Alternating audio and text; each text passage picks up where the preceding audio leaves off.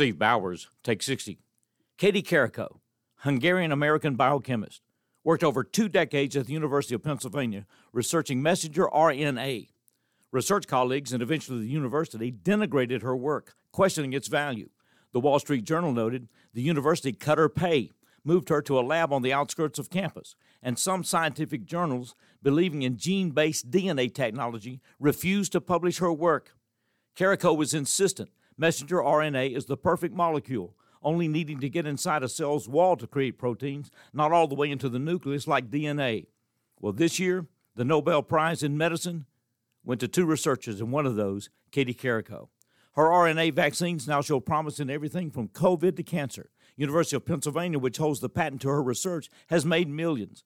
And Katie, a 2023 profile in commitment and courage, and a winner of the Nobel Prize. Steve Bowers takes 60.